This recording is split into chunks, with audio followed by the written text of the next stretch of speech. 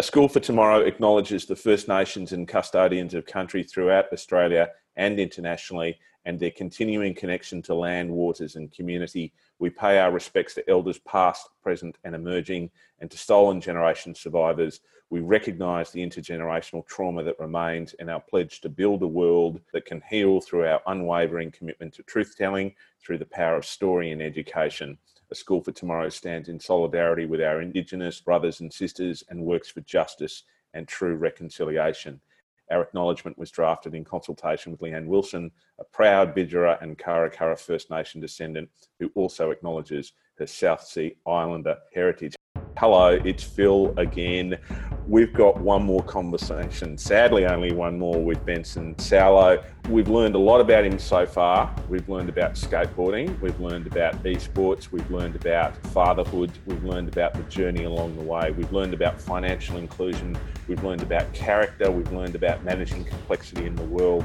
I want to talk with Benson this time about leadership in particular and how we can educate young people to learn, to live, to work and to lead in their world in a manner that they thrive. I'm really excited to do this. Let's go. Hey Benson, how are you doing today? Yeah, really good. Thanks, Phil. Thanks so much for having me on again for the third time. Thank you. I'm really enjoying this conversation. As our listeners might know, part of the aim of these conversations, I don't really know most of the people who we talk to in these special series, and part of the conversation is to get to know someone through conversation, which is a very old-fashioned sort of thing to do. I want to start with two people who mean a lot to me, one of whom I never met and one of whom I know very closely now, and they're Charlie Perkins and Leanne Wilson. And they're two amazing Australians who combined a life of public service and a life of activism and advocacy at the same time. Charlie, of course, went to university and did all sorts of things in that respect, and then went on and ended up, being the first Indigenous head of a public service department and a freedom rider as well too, of course.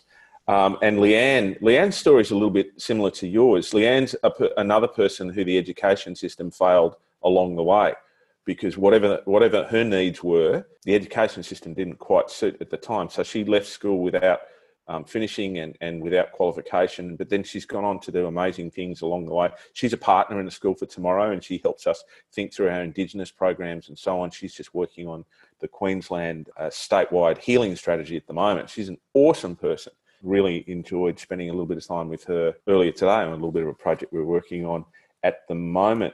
I want to pick up on that notion of being a role model, because, as part of our conversation that we've had, we can have quite an equivocal relationship with that, and it can cause pressures upon us. And yet at the same time, everybody needs a hero, don't they?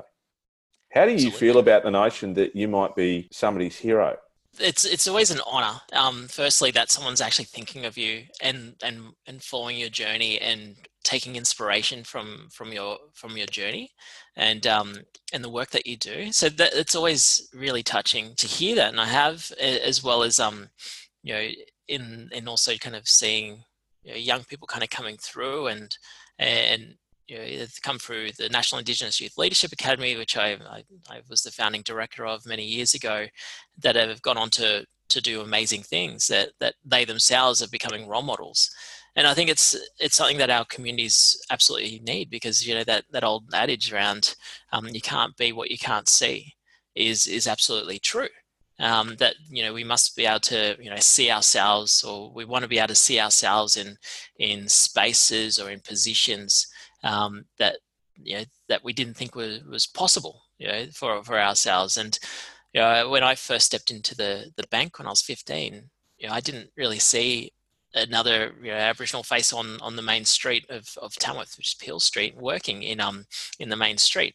And so there's an element of one being a role model for other people coming through, but then there's also the element of being the breaking ground as well. And particularly with Charlie Perkins, this is someone I look to as one of those groundbreakers.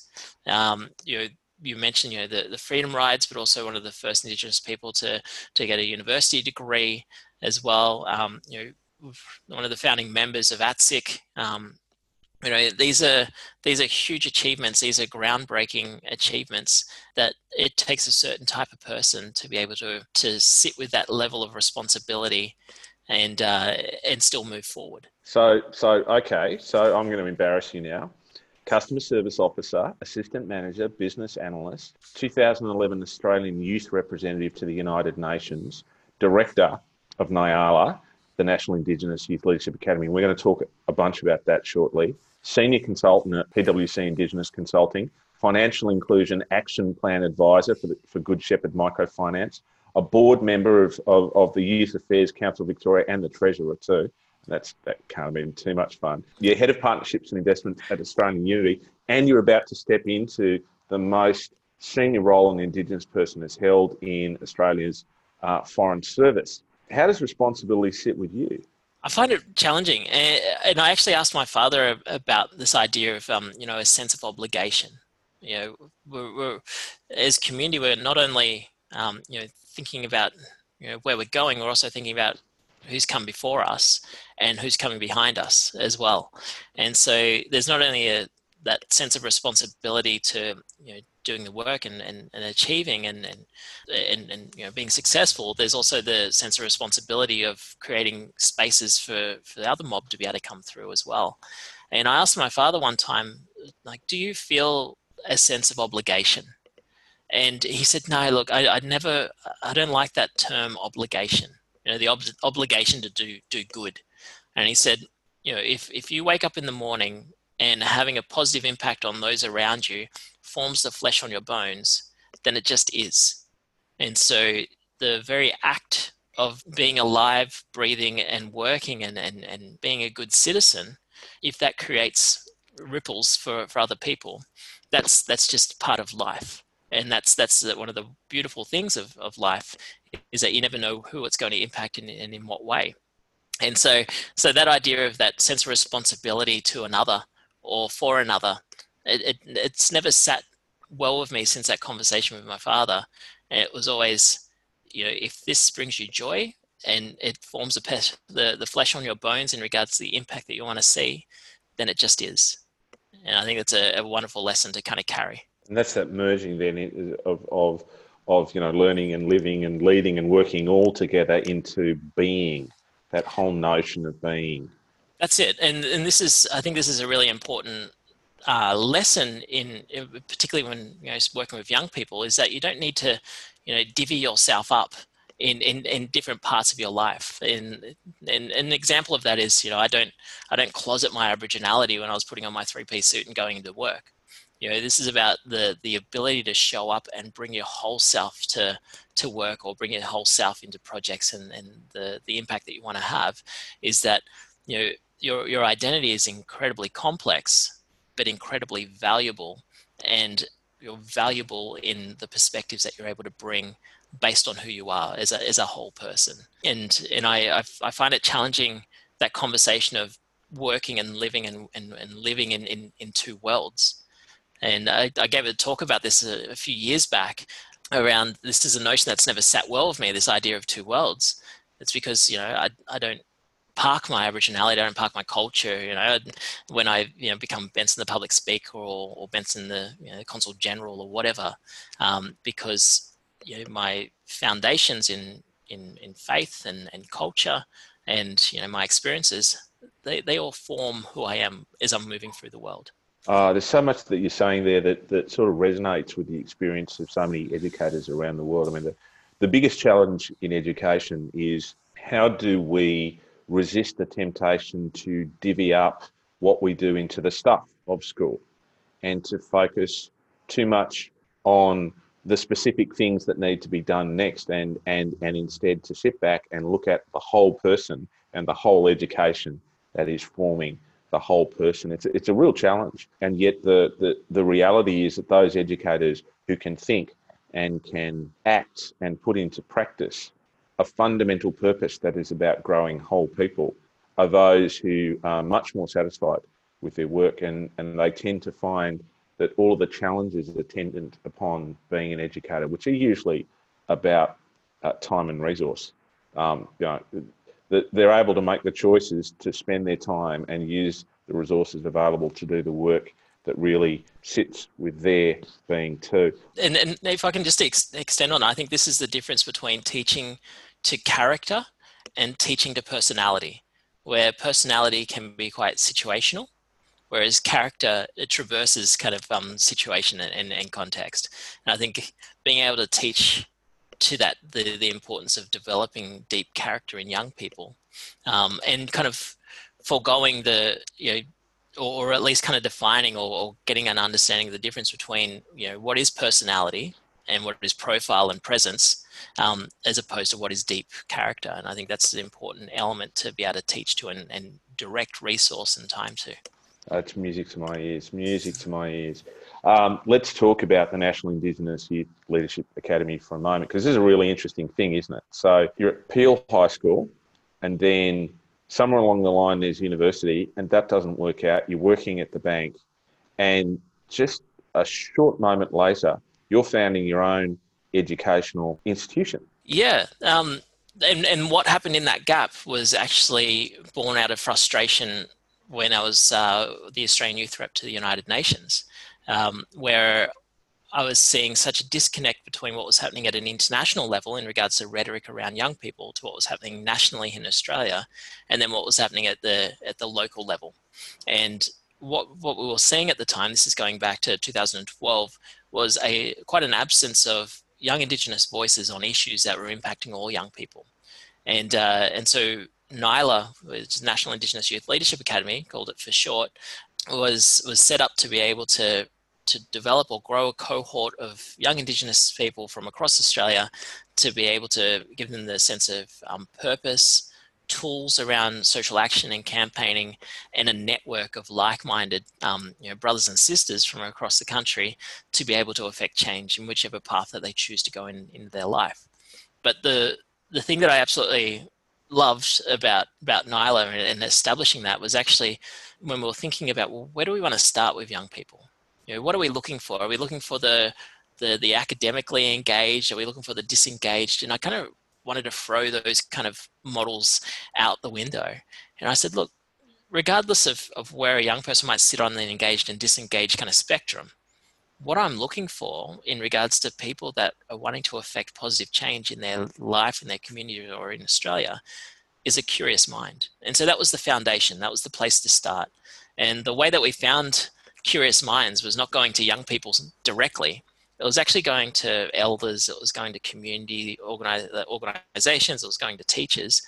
And the question was, if you see a young person that is thinking about themselves differently in regards to their role within community or the impact that they want to have or in the conversations that they're having, then you should tap them on the shoulder and say, NILA might be the next step for you. And the thing that kind of came out of that was two parts. One was suddenly we were almost giving permission to teachers or community members to have an eye out for young people that were thinking differently. And that was almost like giving a permission to say, you know what, you're of the community, have an eye out and be able to tap a young person on the shoulder. And then from a young person's perspective, there's nothing greater than having one of your elders or people that you respect tap you on the shoulder and go, I like what you're about. I think the next step in your journey might be this. And it created a relationship there, which we didn't initially think of, but it came really kind of came to life when young people were going back into their communities and wanting to affect local change, is that suddenly they had a cheerleader with them as well. And there's your thinking about the relationship between family and community and the individual coming forward again too, isn't it? Yeah, absolutely. Because it's that curious mind, because that curious mind is allowing them to kind of step back and look at the whole picture. So this is coming back to that conversation in our previous episode around, the difference between complex and complicated is one of the skills of working and dealing with complex issues is the ability to sit back and see the whole ecosystem as well. And in a way, a curious mind is almost the starting point for a young person to be able to develop that skill. There's a beautiful line in a poem called The Dawn is at Hand by Audrey Nunnally. And the last stanza says, fringe dwellers no more. And when I was thinking about that idea of being a curious mind and sitting just on the outside and looking back in on community and almost holding a mirror up to society and to communities, thinking about what should be changed. The role of Nyla was to create those young people, to develop those young people that were fringe dwellers, but then were actually able to step back in and influence, that were no fringe dwellers no more in regards to their divergent and curious mindfulness and thinking, to be able to affect positive change. And that's where we started. That was the heart and soul of Nyla, was connecting like-minded individuals that all shared a sense of curiosity. It's interesting, it's out the chairman for a School for Tomorrow is a wonderful guy called John Layton. He's a Scotsman, and he's a philanthropist, and he's a businessman, and just a tremendous Australian now. And he says that everybody can be a learner, and everybody can be an educator. And he'll talk about everyone being a leader and also everyone being a follower. And from that, that notion that anyone can be a change maker along the way. And the programs that you were able to put in place took the potential of people and turned it into a reality. Can you tell us a little bit about how you put the programs together and how you made that initiative sort of happen? Because I know there'll be people out there listening right now who'll have an idea like yours, and they'll want to know, what do you do to take something that's possible but improbable and turn it into something that's real? Yeah, so we started developing a framework that we called values in action, and this is language that we're seeing a lot more recently, but it was in the last few years. But back in 2012, we were really kind of thinking about this idea of values in action, or putting your values in action. And so we created a bit of a framework which started at that point of curiosity, and then it went up into values. And particularly for community, Aboriginal and Torres Strait Islander communities, our culture is a culture that's built on values. From the songs, the dances, to the stories. It's essentially a pedagogy for being able to teach values. There's a wonderful story up in the Gomeroi country, which is Tamworth, where I grew up, called Niti Koloi, and it's a creation story of the red-breasted robin that you could tell a 2-year-old. And then as they get older, you tell them at the 5, 7, right to they're 70, right to you kind of are 70, because it's a story that unfolds as you get older and mature. It goes from it's a creation story of the red-breasted robin, but then it's a story about family. It's a story about responsibility. It's a story about protection. It's a story about agility. And it's not only a story, it's a song and it's a dance as well. And so it's those layers of learning and layers of teaching that's where we wanted to take that next level, from a curious mind to values, which is, we have individual values, but there's also universal values, and there's also cultural values that are there, which then kind of move up into your principles in regards to how you put your values into action. And then that's where we kind of linked up elements around social action tools and campaigning and the role of social media, that connecting to a higher sense of that purpose of the impact that young people can achieve, and then that network of being able to rely on the cheerleaders in your community and being able to support each other. And then that kind of grew up into action. And the way that we essentially went around kind of rolling this out, we started first doing workshops within schools. And that was a really strong focus on values and personal values, so that reflection piece, and actually having a bit of a roadmap by the end of the day for a young person to continue exploring their values and think about, well, how do they put those values into action? But we also, in the space of 2 years, we worked with, we identified 50 young people across each year. So we the first cohort that we brought together at a national gathering was in 2013. And in the space of 5 days, we launched 5 national campaigns on suicide prevention, climate change, constitutional recognition, which had a big focus then, mental health as well, and also creating more welcoming communities for refugees and asylum seekers. And we provided the tools, that sense of purpose, the network, and then essentially gave them 24 hours, well, 48 hours, I should say, to develop and lead and to develop, create, and then lead their own social action campaigns. And this comes back to that kind of that muscle memory of stepping into the unknown. And for a young person, starting that day, we teaching them the tools early on and they were learning the tools. But then by the end of the week, then they were ready to go with their campaigns. They'd already built up the tolerance to sit with that discomfort of failure, or to deal with the expectation of community once they come back into their own community. So yeah, it was an amazing experience. But for a young person, they started the week feeling like they were the only person thinking differently about the world, to finding 49 other young people thinking similar to them, to identifying what they're passionate about, and then actually having the tools to do something about it. There we go. So what I'm hearing here, again, this is the old teacher in me wanting to sort of put a process around all of this. We've got a story which acts as a narrative, which helps us to feel as though we belong. And funnily enough, it's a multimedia story. It's just a multimedia story that's got 65,000 plus years of heritage to it. And we think we're very clever these days with multimedia, but obviously it's been around for a wee bit longer than that. So we start with that. We move to a values process, which becomes the principles that you put into action. So we attach ourselves to a moral core that gives us a sense of purpose. And then from that, we develop a plan. And then we give kids real things to do. And it's one of the bugbears I've had for many years is that we tell people that they're leaders, and then we give them trivial policing tasks to do in terms of, tone and behaviour and things like that, which are important because you've got to be able to set a standard. But if you're going to make people leaders, then let them lead.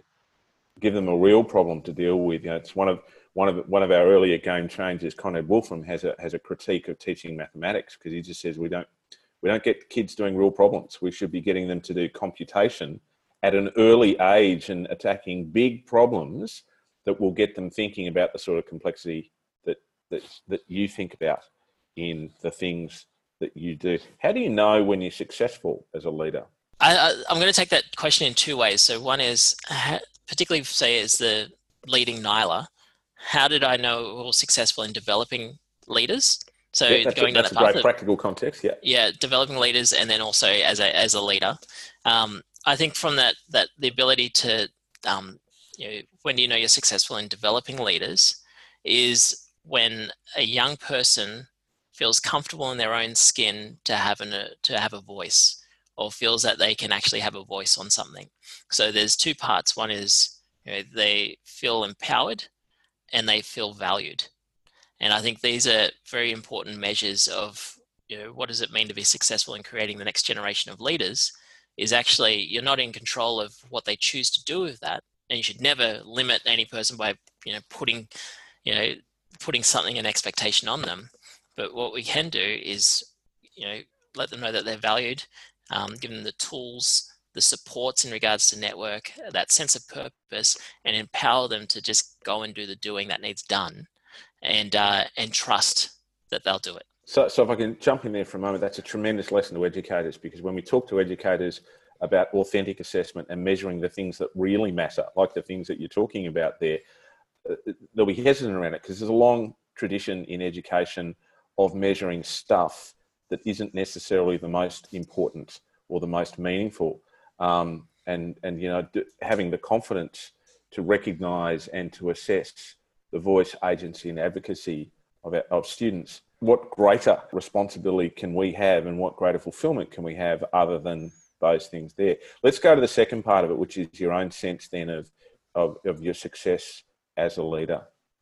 There's a wonderful quote, and it was around, be the leader that others want to follow as well. So when I think about that, is having a moral compass, having a vision of where you want to be in life, and also the kind of impact that you want to have, but then not doing it in isolation as well. So when I say not doing it in isolation, is remaining grounded, remaining connected, having those critical friends and critical conversations that you need to be able to have, because when I think of, for my own, journey as a leader, the challenge that I had when I was at 22, feeling that I'd been put up on this pedestal that had been kind of crumbling, was being told or put in the expectations that were being kind of lumped on me, but never actually allowing them for myself to have those, to make the decision myself to be that leader, but then also being able to connect back into community and feel grounded in actually stepping up as a leader.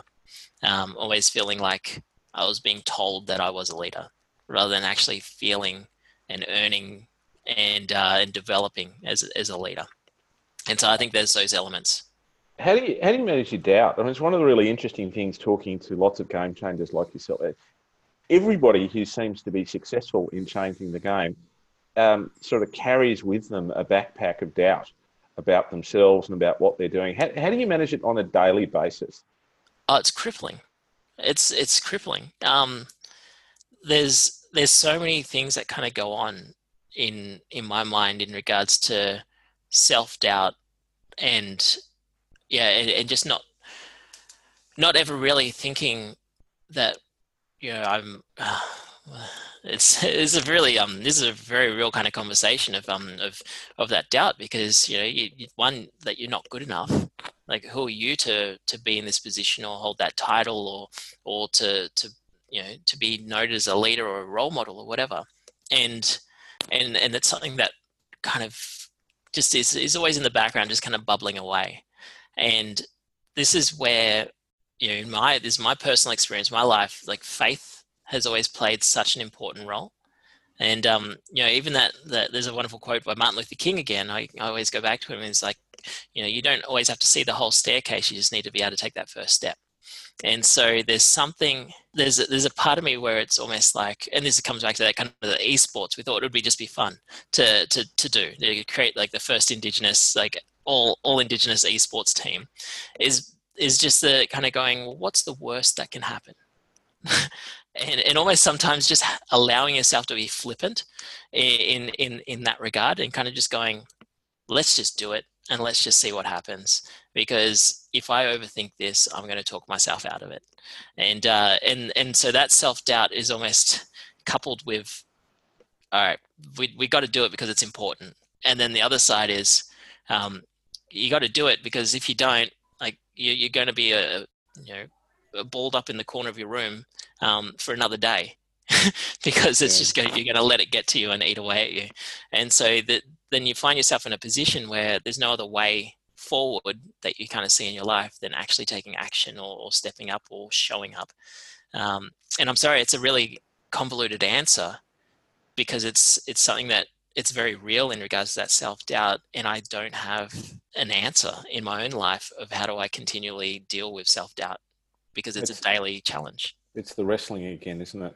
Yeah. It's in the wrestling. Hey, I've got one further question to ask you if I can, and it's about the area of philanthropy. Now, one of our early Game Changer episodes was with Jan Owen, who's, you'll know from the Foundation for Young Australians, who were keen supporters of Nyala, and again, her own education story is an interesting one as well too, because she's another one who educational institutions couldn't make it work for her, and yet look what an amazing, stunning example of commitment and public service and advocacy and fearless connectivity to all sorts of things she provides to all of us. I love the work that she does in philanthropy, and I know in your background there's an emerging philanthropy there. Why do you think it's important for leaders to give back with their volunteering rather than their paid labour? I think it's just important. I think even just the term philanthropy, which is like for the love of humanity, it's an important process of actually doing things not because you're expected to, not because you're paid to do it because philanthropy or having an impact just forms the flesh on your bones. When it just becomes your life. In 2014, my wife and I, we went back up to our family's village up in Papua New Guinea, and we went through custom to be able to bring my wife into our clan, our kinship structure. So we could actually, when we got married, it was actually recognized culturally up in Papua New Guinea as well. And what comes with that, going into a clan structure or into your skin names, so she's Mungatiri and I'm Mangamuna, which means that we're actually able to be married within our kinship structure. It's not so much this sense of obligation or responsibility that comes with being part of that. It just is in the sense of, we suddenly, as clans people within our nations, within our groups up there, the love of humanity just is the way that village life works. And so the way that we do that in our life, the way that my wife and I choose to do that in our life, is to be able to support 2 schools up there, as well as the Sunday school teachers and the local Bible college that my father is also a lecturer at. And we do that not because we feel obligated to do it or we've got a sense of responsibility. We do it because we know, we wouldn't want to live any other way. With knowing that, our family goes to these schools, knowing the role of the church that plays up in the communities up there. When we've got a certain platform or a certain privilege, then why wouldn't we? And I think that's the element of kind of philanthropy is, why not? Look, Benson, we began our conversations in the first episode talking about family and country, and we've landed back here. And I think that's a really, really good place for us to, I could sit and talk with you all week, I think, and maybe another time we will, but I think this is a really good place for us to land. I've learned so much just sitting here and having a yarn about all sorts of things. I've learned a lot about character. I've learned a lot about leadership. I've learned about wrestling with the complexities of the world. And I'm really going to enjoy seeing what happens with you and your life next. I firmly believe that all leaders are teachers inherently, and all teachers are leaders. And so much of what you do teaches us so many valuable lessons. So, take care with you and your young family as you venture forth overseas, and God bless you in everything you do. Thank you. Thanks so much for that. I've really enjoyed our conversations.